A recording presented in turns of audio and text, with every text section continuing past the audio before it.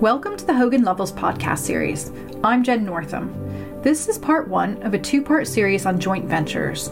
Today, we're going to be looking at the business climate for JVs. We're going to discuss what a successful joint venture looks like and some common mistakes that many companies make along the way. And then in part two, we'll discuss what happens if it all goes wrong. We'll get some advice on how to terminate a JV and what best practice might look like. Let's first start with the basics. A joint venture, in its most simple terms, is a commercial arrangement created by two or more parties. The combined entity shares ownership as well as the risks and returns. It can be an effective way for companies to enter new markets, create scale and efficiencies, and to access new skills and resources. But that's if everything's running smoothly. What if it goes wrong? And how can you spot the signs that things might not be working? Those are the questions I'll be asking today's guests. I'm joined by John Talata, Global Co-Leader for the Corporate and Securities Litigation Group at Hogan Lovells. John's also the Northern Virginia Office Practice Manager for Litigation, Arbitration, and Employment, and has over 2 decades of experience in corporate governance, securities, cybersecurity, consumer protection, technology, and other business issues. Also joining us is Olaf Gartner. Olaf is also co-leader for Hogan Lovells Corporate and Securities Litigation Group.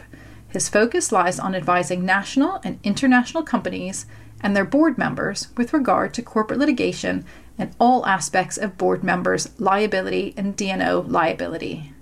Now, John, I'd love to start with you. So what's the current climate like for joint ventures right now, and what are most companies hoping to achieve?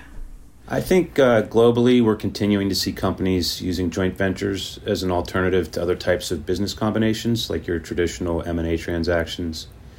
And this is true in the United States and in Europe, Asia, and other parts of the world as well. For example, in the U.S., we see traditional brick-and-mortar businesses entering into joint ventures with technology companies more frequently now to try to help them adapt to online, mobile, and global business demands. In China, joint ventures have been very popular for some time because of restrictions on foreign investments to that country. So a joint venture may be the only option to enter the China market for companies located in other parts of the world. Another example would be large funds and investors from some regions like Australia. They're using joint ventures to invest in companies in other parts of the world, like in Europe and in North America, to control ownership while relying on joint venture partners to handle the operations. And so we're seeing this across the globe, and the trends continue pretty much as we have been seeing, but the technology piece is a big one. Can we talk about that technology piece? And does the appetite for joint ventures vary depending on what sector you're in? It does. We do see joint ventures more often in some sectors than in others. Joint ventures are attractive for a variety of reasons, especially when projects require large investments beyond a company's ability to fund on their own. They also are popular when you require the development of technology that's beyond a traditional area of expertise for a company.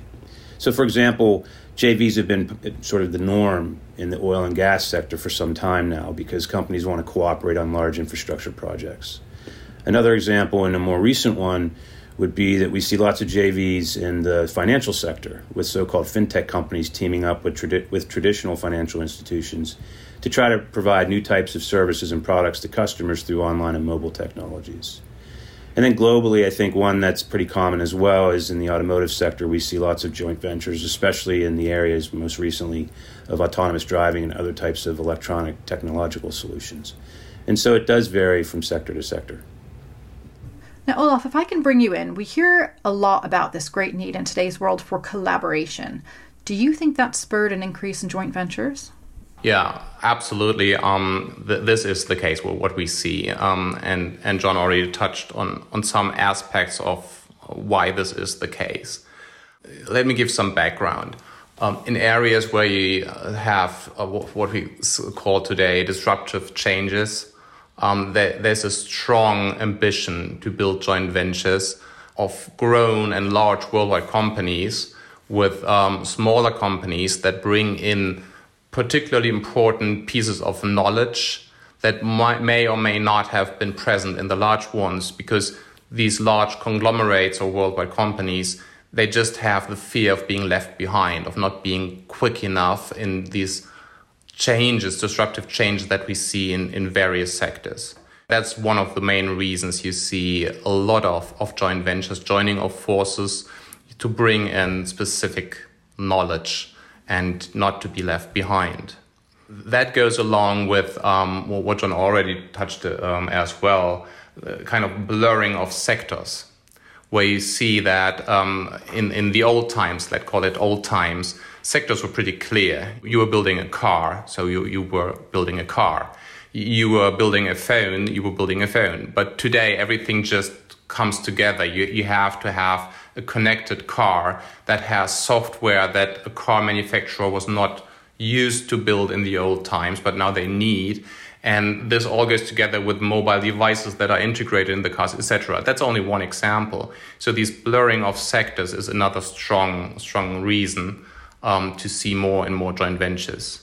And maybe just to close on these questions, what we also see a lot is kind of the unicorns, like startups that were a real success. They are looking out in the market for other startups that they can participate in and bring them up with the experience they had coming from the startup to the unicorn level, and also participating then in the success of the startup. So just to give some examples, these three are probably things we see most in the current market climate. So Olaf, on that note, do you think this disruptive landscape is really spurring on companies to do more joint ventures because they do need that technology, as you say? And these are disruptive times where they might need a technology or something that they don't have in-house, and joint ventures are the best way to do that. Well, it's certainly a way to be making sure that hopefully you also get the important knowledge in-house or get your hands on it. So because you might be able to build joint ventures with quite a lot of these startups that all bring interesting ideas. No one knows which of these ideas will be market leading in the next 5 years, in the next 10 years. But if you're not connected in any way to the successful ideas, then you just might have missed out. So I think for this reason, yes, you see more joint ventures in this area.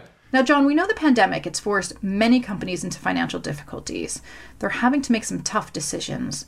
What has that meant for joint ventures? The pandemic's put a strain on many types of businesses, and joint ventures are no exception. I think particularly ones where you have perhaps one partner that may have the primary responsibility for providing the source of funding or resources, and that partner's own business is negatively affected by the pandemic, so putting a strain on their ability to sort of meet their obligations. But then some joint venture businesses themselves, they've suffered because of the pandemic, and the tensions caused by the economic downturn have put these parties into positions that they probably hadn't expected to be in. When COVID first hit and everyone was going into lockdown, the predictions were that we were going to see a lot of really high number of joint venture disputes and breakups and things like that. At least in the U.S., we haven't seen as much as we thought we might. We have a number of clients that are in disputes in the U.S. and across the globe. Our firm does, that are in disputes with their JV partners now, and including disputes over how to end or break up the joint venture. But I think many of our clients were able to work through those problems, and in those instances where they were able to work through them, it was kind of interesting. A lot of times, JVs break up because of an imbalance between the parties in terms of one party's getting more out of the joint venture than the other is. And a lot of the disputes that we saw and a lot of problems that we saw with the JVs, both sides were suffering, and so neither really had, they didn't have different incentives. There was either going to be a breakup because both were interested in trying to do it, or there wasn't going to be a breakup. They were both going to try to work their way through and do the best they could to get through COVID. So it's been sort of a learning experience for us to watch how these companies have managed. And Olaf, let's just stay on that a little bit. Let's talk about these breakups and how joint ventures could potentially avoid these breakups. What are some of the more common mistakes that you see clients making when they're entering a JV? Yeah, that's a good one. And we are now mentally at the start of a joint venture, but what is really important to, even at the start, or in particular at the starting point, think about whether this might come to an end and how it can come to an end, to civilized end. So this is all about an economic joining of forces. Yeah, it's about two or more parties joining forces to have economic success. To start this, you really need to think about, in case it ends, what would be an appropriate exit mechanism. Having that, and it sounds a bit strange maybe, but having that also helps in the ongoing joint venture, because you know, in case you can't go on with your joint venture partner, there is a clear exit door that you can take. So the existence of this exit door already helps in our experience to get off some steam and to get away some of the pressure. Because you know, either you find a solution or you leave. It may not be nice for the economic future of a joint venture, but if you have the chance to leave, that helps a lot. So in your experience then, how many joint ventures have you seen that actually have these robust exit strategies in place? I mean, is that a real failing when looking at joint ventures that don't work? I've seen robust exit strategies in 2 joint ventures, having litigated probably something in between 10 to 20. So it's rare from what but it's just what I've seen. I agree with Olaf. This is an interesting issue because as a litigator, particularly someone who is involved in a lot of transactional disputes, just business deals in general, we usually see that there isn't a lot of attention paid to things like indemnity, dispute resolution, force majeure. A lot of the provisions that come into play when a JV is in peril and might get terminated, those provisions a lot of times are taken right off the shelf and plugged into a contract, and there isn't a lot of thought that goes into the specific circumstances of these 2 parties or multiple parties entering into the joint venture agreement and how the parties might benefit from a little more thought going into them. So I couldn't agree more with Olaf's experience. It's been mine as well, is there isn't a lot of thought put into this at the outset. And again, it's like we said earlier, though, I think the reason is that people are excited, and there's a psychology to this. They don't want to spend too much time on the negative, because I think there's a psychological element to this, that they don't want to focus on bad things. Everyone's focused on the good things. It's a tough thing for parties to navigate at the outset, and I think that's where the good corporate lawyers can make a big difference.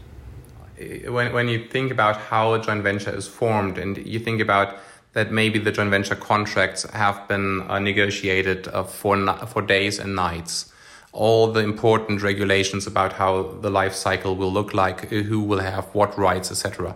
That is demanding. That is time consuming. People get tired.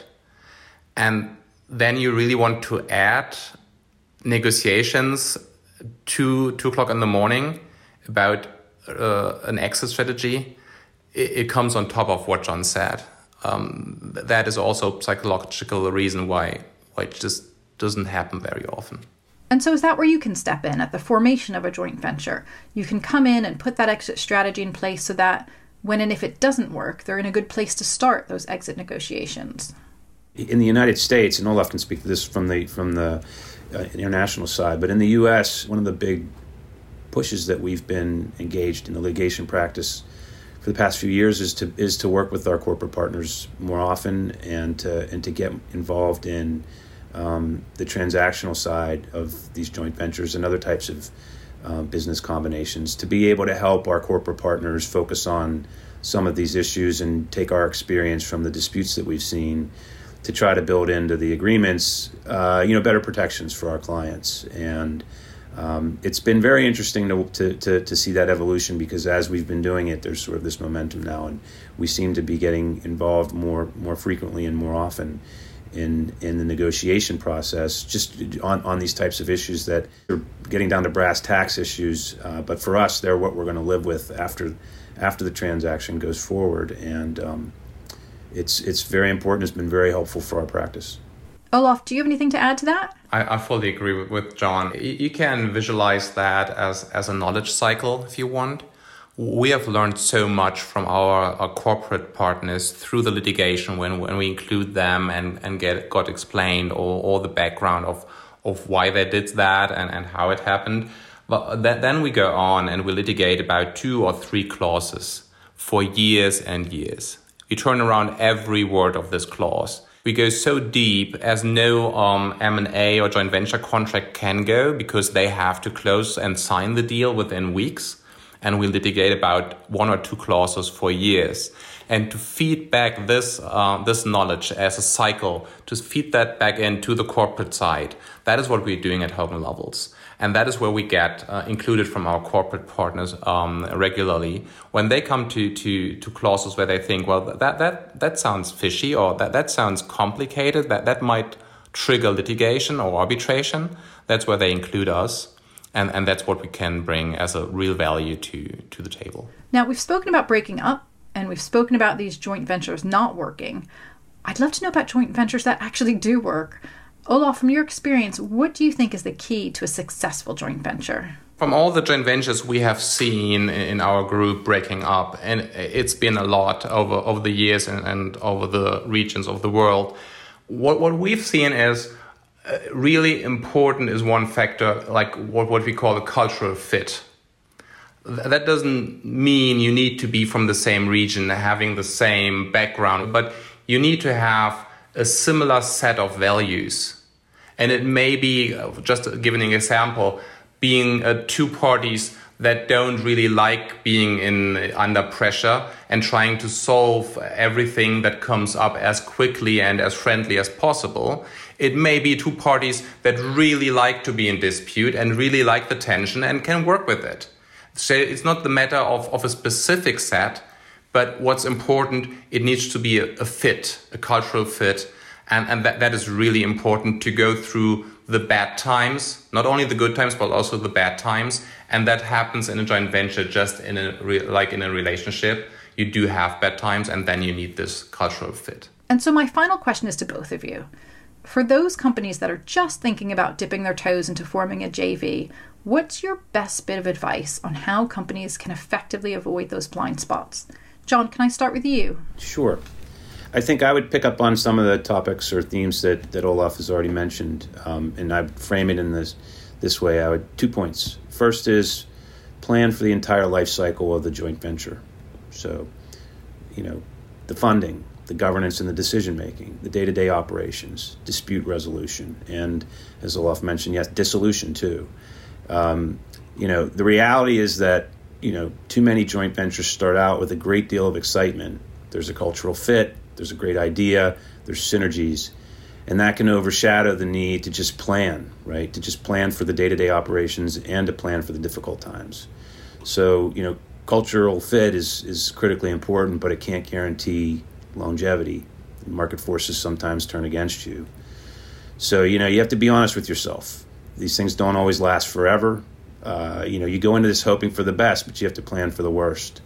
And I think that type of forward-looking perspective is what will give a joint venture the best chance of being successful in its operation and also, ending in a good way. And Olaf, what about you? Yeah, I've only maybe one point to add to what John said. I fully agree with everything John said. That's the main points. One in addition is listen to your feeling when you form the joint venture. Because cultural fit that we mentioned already, it's so important, but everyone is so excited when forming a joint venture. So step back for a second and listen to your gut feeling. Is there anything that gives you a strange feeling? Don't brush over it. Think about it, because that might be reasons to reconsider some things. The joint venture in general, which would be a large decision, but also various regulations for the life cycle of the joint venture, as John said. So listen to this feeling at the very beginning and don't brush over it with all the excitement of forming something that is for the future. Maybe this future is very short and you have to be prepared for that. Thanks to both of you for joining me today, and thank you for listening to part 1 of our series. In part 2 of this podcast, we'll be discussing what steps you should take if your joint venture fails. We'll delve a bit deeper into how to terminate a JV and the potential consequences. But for now, if you want any more information on what's been discussed, please get in touch with today's speakers, Olaf Gardner and John Talata, or visit our new corporate and securities litigation website on hoganlovells.com. As a leading global legal advisor for corporate disputes, Hogan Lovells has extensive experience in all types of corporate and securities litigation. Thanks for listening.